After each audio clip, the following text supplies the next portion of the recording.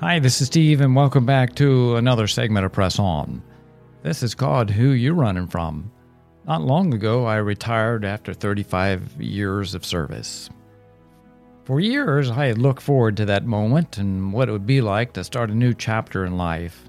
My last day was without fanfare, in some respects awkward, much like the awkward and changing world that all of us had been thrusted into because of COVID.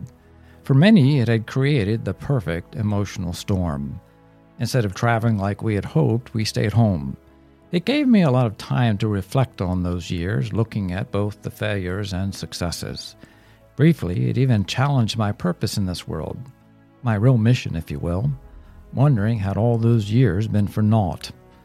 I recently was reminded of another fellow who momentarily lost sight of his mission in life. His name was Jonah. He was a prophet. Hear the story of Jonah in Jonah chapter 1. The word of the Lord came to Jonah, son of Amittai. Go to the great city of Nineveh and preach against it, because its wickedness had come up before me. But Jonah ran away from the Lord and headed for Tarshish. He went down to Joppa, where he found a ship bound for that port. After paying the fare, he went aboard and sailed for Tarshish to flee the Lord. Then the Lord sent a great wind on the sea, and such a violent storm arose that the ship threatened to break up.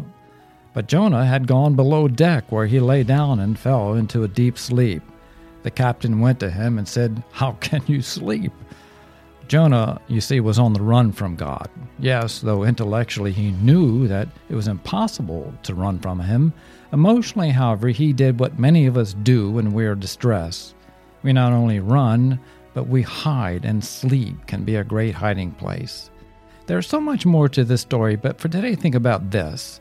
That it's in our distress that God comes looking for his own, even in disobedience.